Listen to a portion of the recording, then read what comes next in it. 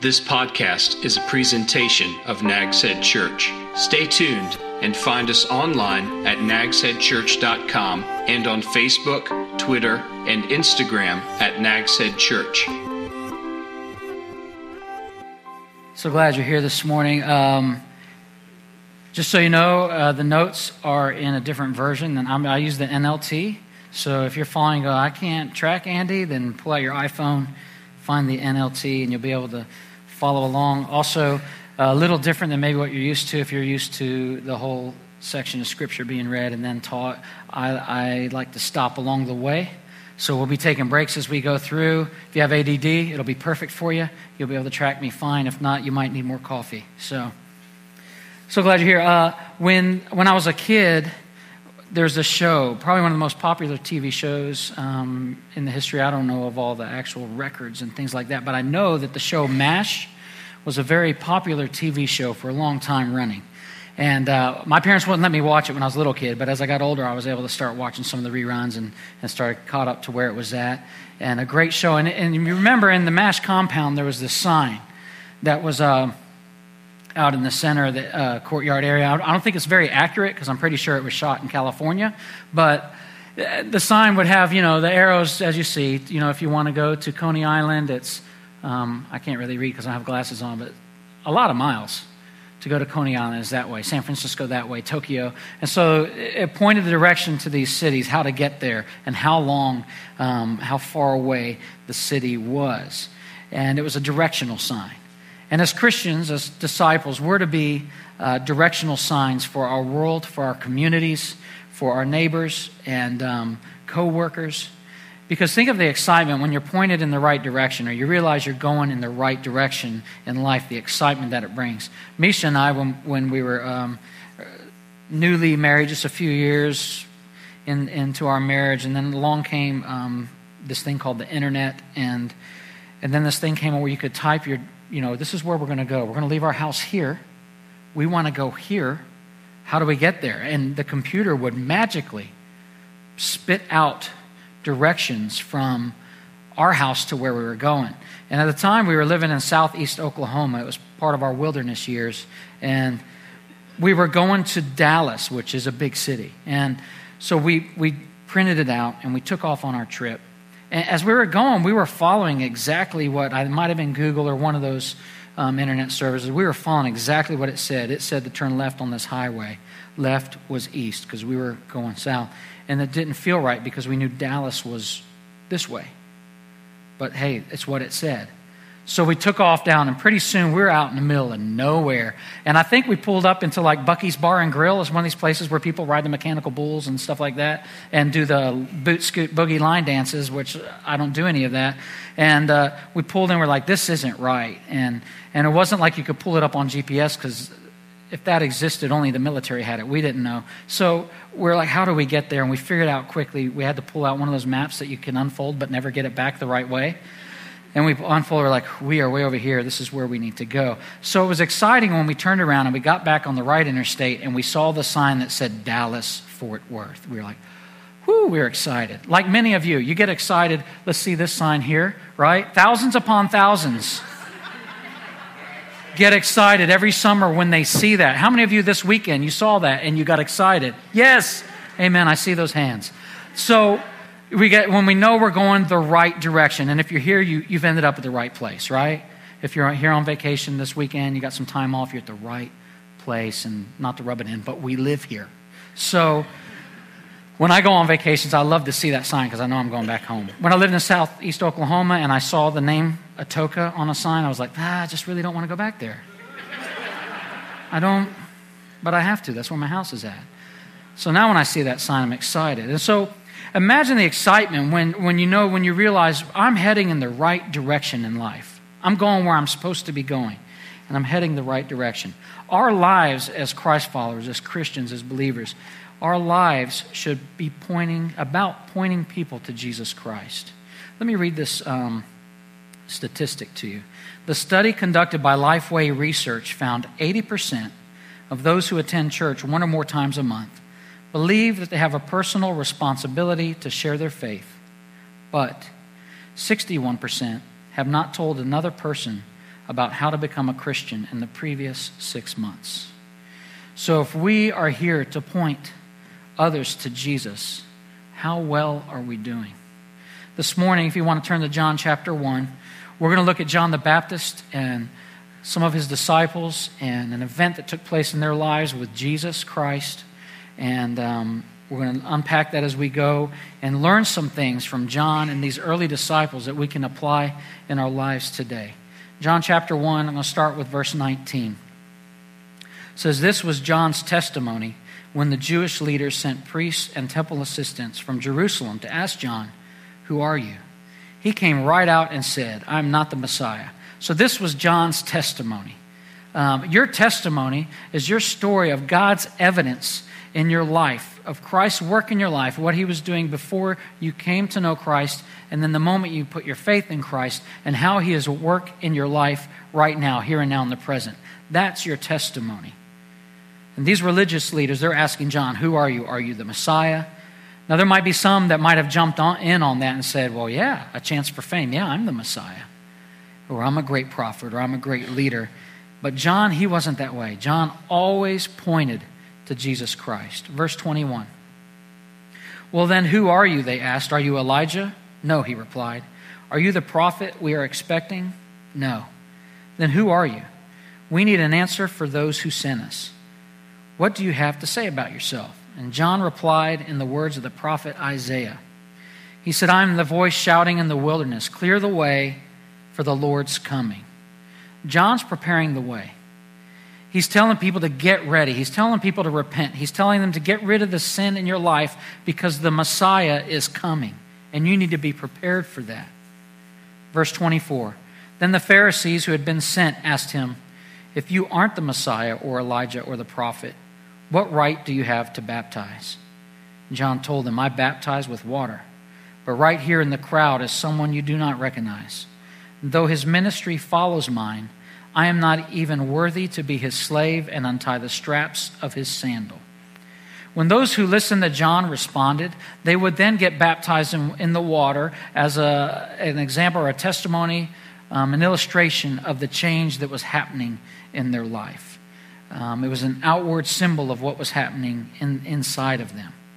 And I like this when you notice John's humility. He said this, he said, slaves, because their job is to untie their master's sandals. That's what slaves do. He said, I'm not even worthy to do that. Everything John said and everything John did pointed to Jesus. The first point this morning is this. John prepared them to accept Christ. Verse 28 says, this encounter took place in Bethany, an area east of the Jordan River where John was baptizing. And the next day, John saw Jesus coming towards him and said, look, the Lamb of God who takes away the sin of the world. John was very clear about Jesus' identity and his mission. Israel had been taught by God to, kill the lamb as a sacrifice for their sins and that their sins would be forgiven.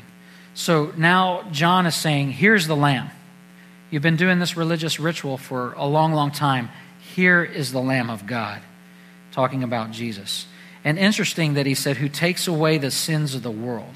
And this might have been a shocker to some people listening, because before, all along, sacrifices were all about Jewish people being reconciled to God. And now all of a sudden John's saying it's beyond just us. It is going to go all the way around the world.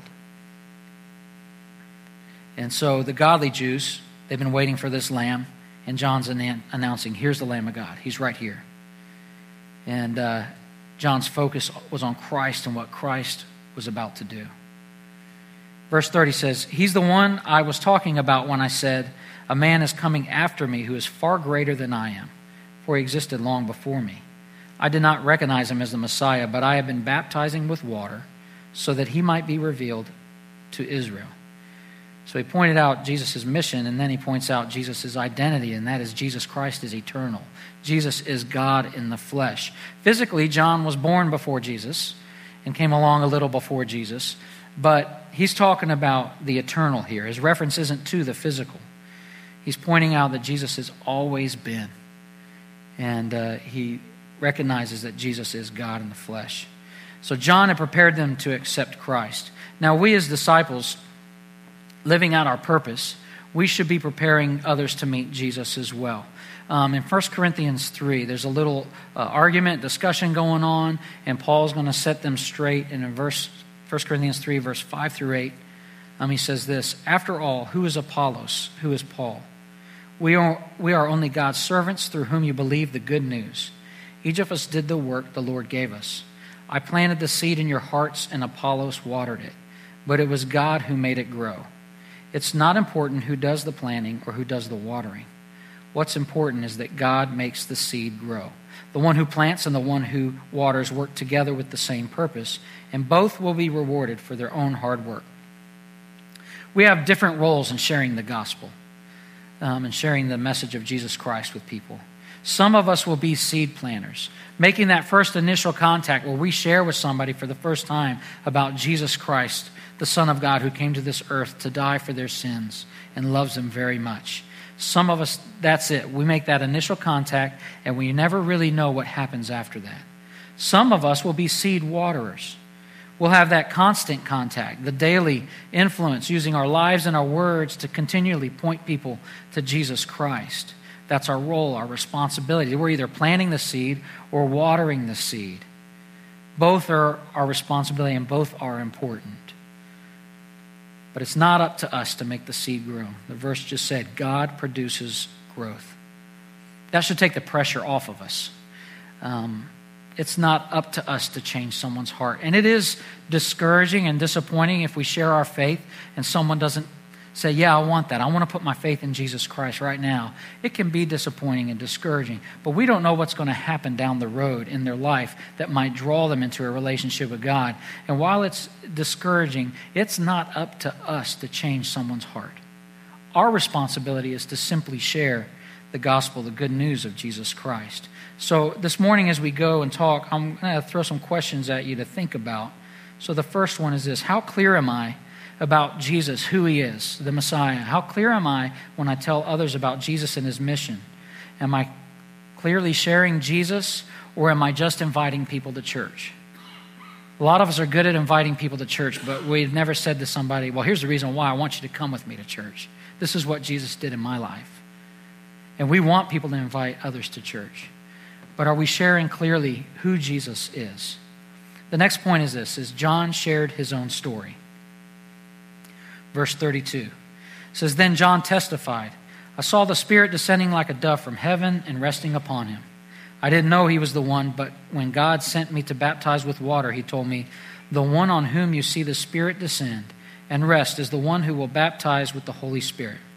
I saw this happen to Jesus, so I testify that he is the chosen one of God." John testifies. He shares his story. Sharing your story is a huge part of sharing the gospel. If you're in a connection group, this week we were talking about this in our connection groups. You're saying, this is Jesus Christ, the Son of God. He died for my sins so that I can know God and have a relationship with this loving God. This is what happened in my life. It's hard to argue with somebody when they talk to you about what's happened in their life and their relationship with God. It's hard to do that, to argue with them. So what you can do is simply say, is all I can do is tell you that before I put my faith in Jesus Christ, my life was, and you fill in the blank. For me, my life was, I was a 7-year-old brat, right? Others might say my life was a mess. My life had no peace. My life had no joy. My life, I was just wandering. My life was all about me. You just fill in the blank what your life was like before Jesus Christ. And then you say, since I trusted Jesus as my Savior, this is what God is doing in my life now. And you share, you testify, that's your testimony. So when you do this, you're like John, you share your story. Question to think about, and as I wrote this out this last week, this question kind of stuck with me, and I was like, this is sad in my own mind. When was the last time I shared my story? As a Christ follower, when's the last time you told someone about your life before Christ and what Christ has done in your life since? When was the last time you did that? Next point is John pointed everyone to Jesus. Verse 35. The following day, John was again standing with 2 of his disciples. And as Jesus walked by, John looked at him and declared, "Look, there's the Lamb of God." And when John's 2 disciples heard this, they followed Jesus.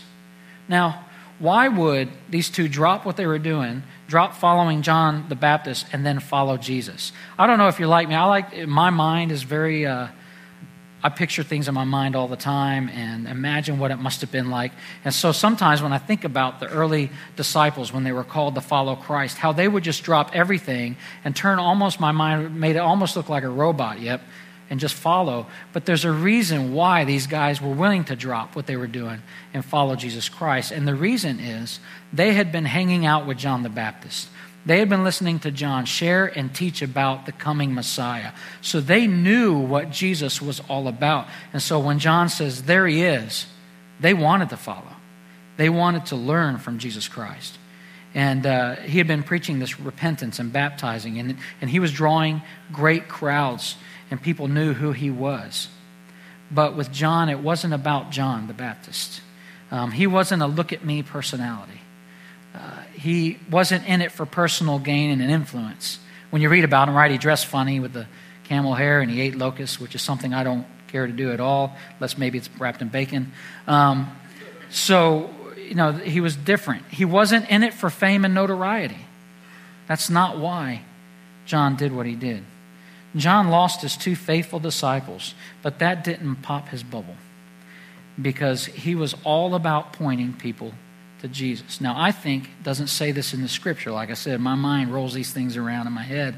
But I think John was thrilled to see these two guys turn and follow Jesus. Why? Because that was John's purpose. Point people to Jesus. Send people to Jesus. And now the two guys that had been learning from him and following him have turned, and now they're doing what John was asking of people to do. And he was accomplishing his purpose. So, question to think about is, do I point people to Jesus with my life? Next point in your notes is this: a disciple will want to stay with Jesus. Verse 38, Jesus looked around and saw them following. What do you want? He asked them. They replied, Rabbi, which means teacher, where are you staying? Jesus said, come and see. He said, and it was about 4:00 in the afternoon when they went with him to the place where he was staying, and they remained with him the rest of the day. Jesus looks at these two guys and says, what do you want? Now, it wasn't a rude, like, what do you want kind of thing. He was wanting them to express, why are you following me? He was wanting them to verbalize, because, of course, Jesus knew he's God in the flesh, so he knew why they were following. He was wanting them to come out with it. And they wanted to find out where he was staying. They wanted to stay with Jesus. Disciples are learners, so they want to be in a position to listen to and watch and learn from the one they're following. So that's where they wanted to be with Jesus. We want to be where we can listen to, watch, and learn from Jesus Christ. And as long as it's fairly easy, more people stayed with him. Everywhere Jesus went, people followed him. And the crowds grew and became larger and larger. To multitudes of people would come and listen to him teach and watch him heal. But the closer Jesus got to the cross, the crowds got smaller and smaller and smaller. And disciples fell away from following. When it got tough, they didn't desire to stay with Jesus. Jesus invited them, come and see, find out what it's like to be a disciple, to follow me and be a follower. When I was a kid, I had a friend named Tim. Tim is still my friend, thanks to the wonderful thing called Facebook. And we keep up with each other. But when we were little kids, Tim and I I'd go to Tim's house to play. Because in his backyard, he had the most awesome tree house. And I'm not talking built together with little scrap pieces of junk leftover lumber. I mean, it was a 3-story tree house with a deck. Ooh, yeah. Some of the men are going, oh, yeah. Oh. And so I would go, and I was always excited about going there because we would play in this tree house. And we would go, and I was most excited when we could spend the night. We would sleep in the tree house. There was a ladder we could pull up so we were safe, so nobody could get to us. No wild animals in the city of Lynchburg, Virginia could attack us. We would pull a ladder up and sleep in the tree house. We would play cards, slapjack, games like that, with our sleeping bags up there with flashlights, because there was no electricity. It was roughing it. And it was so rough that running from the kitchen window in their house to the tree house was a pulley system. And Tim's mom would come out and go, this little window would open, snacks, and she'd put stuff in a bucket. And we would take the pulley and, right, and eat the snacks. I would do that today.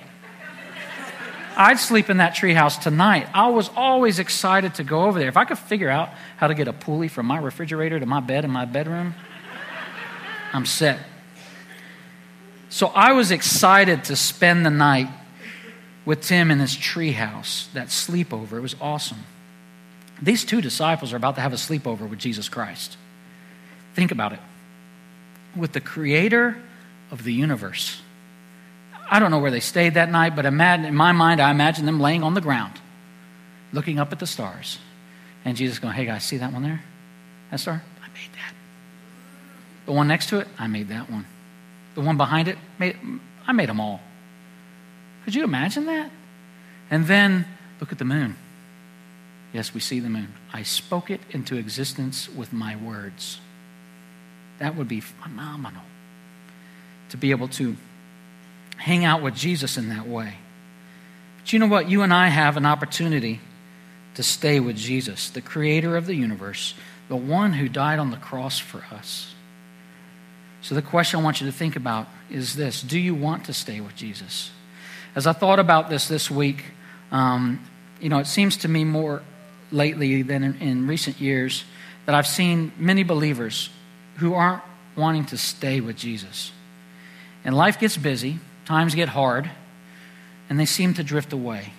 And this made me think of the words that I'm going to read to you from Jesus said in John chapter 15. He said, I am the true grapevine and my Father is the gardener. He cuts off every branch of mine that does not produce fruit. And he prunes the branches that bear fruit so that they will produce even more. You have already been pruned and purified by the message I have given you. Remain in me, and I will remain in you. For a branch cannot produce fruit if it's severed from the vine, and you cannot be fruitful unless you remain in me. Yes, I am the vine, and you are the branches. Those who remain in me and I in them will produce much fruit. For apart from me, you can do nothing. Anyone who does not remain in me is thrown away like a useless branch and withers. Such branches are gathered into a pile to be burned. But if you remain in me and my words remain in you, you may ask for anything you want and it will be granted. When you produce much fruit, you are my true disciples. This brings great glory to my Father. I have loved you even as the Father has loved me. Remain in my love. When you obey my commandments, you remain in my love, just as I obey my Father's commandments and remain in his love. He's not trying to bum them out by saying there are going to be some that fall away, some that are heaped together, some branches that don't produce. He's saying all this to let them know what this final verse I want to read to you says. It says, I have told you these things so that you will be filled with my joy. Yes, that your joy will overflow. So as a disciple, as a Christ follower, if I want joy in my life, I need to stay with Jesus. Right? I need to remain with him. And I do that by spending time with him in the Word, by reading the Bible, by praying and setting apart time to spend with him. No other relationship, no other event, no busy social calendar, no moving up the corporate ladder in my career. Nothing can bring me the joy that comes from remaining with Jesus. A disciple will want to stay with Jesus. And this last point in your notes is this. Someone you know is waiting to be found. Verse 40. Andrew, Simon Peter's brother, was one of these men who heard what John said and then followed Jesus. Andrew went to find his brother Simon and told him, we have found the Messiah. Then Andrew brought Simon to meet Jesus, and looking intently at Simon, Jesus said, your name is Simon, son of John, but you will be called Cephas, which means Peter. The first thing Andrew did was to go to his brother and tell him about Jesus Christ, about the Messiah. Very first thing he did. I guess when he heard and he realized what was going on, he was so excited, I've got to let my brother know about this. But he went beyond just telling his brother about Jesus. He brought his brother to Jesus. There's this realization here that salvation is too good to keep to yourself. It's too good just to keep to myself. I have to tell others. Yet, for many believers, it's what we do. We keep it to ourselves. We don't share Jesus with those around us. Andrew brought Peter to the right place and the right person. He didn't invite Peter to go to church or some religious ceremony. He simply brought him to Jesus. What does that look like in our lives? We share our story. We invite them to meet Jesus just as John and Andrew did. You might say, I don't know what to say. I'm not sure where to start in inviting someone to meet Jesus. I like Andrew's message to Peter because it's very simple. It was 5 words. We have found the Messiah. 5 simple words. We don't have to know all the answers. We don't have to use the lofty, churchy words that most of us don't understand anyways. The message is this simple. God loves you very, very much. He loved you enough to send his son to die on the cross for your sins, because I'm a sinner, you're a sinner, we're all sinners. And he did that so we can have a relationship with God the Father and experience life on earth following Christ, and then when life on earth is over, spending eternity with him in heaven. It's that simple. What do you want to do after you hear that? I just shared with you what Jesus does and what he's done in my life. How about you? It's that simple message like Andrew shared. Verse 43. The next day, Jesus decided to go to Galilee. He found Philip and said to him, "Come follow me." Philip was from Bethsaida, Andrew and Peter's hometown. Philip went to look for Nathanael and told him, "We have found the very person Moses and the prophets wrote about. His name is Jesus, the son of Joseph from Nazareth." It says Jesus found Philip. This wasn't a stumble into by happen chance meeting. Jesus went to seek out Philip. Jesus set the example, and then Philip followed the example, because then Philip went to look for Nathanael, and he told him about Jesus, the Messiah. Disciples tell others. Have you ever noticed that more often than not, new converts will tell people, because they're excited, I've put my faith in Jesus Christ, God's working in their life, and they're excited about it, and they'll tell others they're excited about Jesus Christ and what he's done in their life, and they'll tell others about their newfound joy. Some of us old, long-time Christ followers, we need some of that. We need to let some of that rub off on us. Get that excitement back that we had to tell others about what God is doing in our life. But you know what? As we close, I love what John said in John chapter 2, verse 30. He says this, "He must become greater and greater, and I must become less and less." My purpose and your purpose as disciples must be the same as John's, and that is to point everyone to Jesus.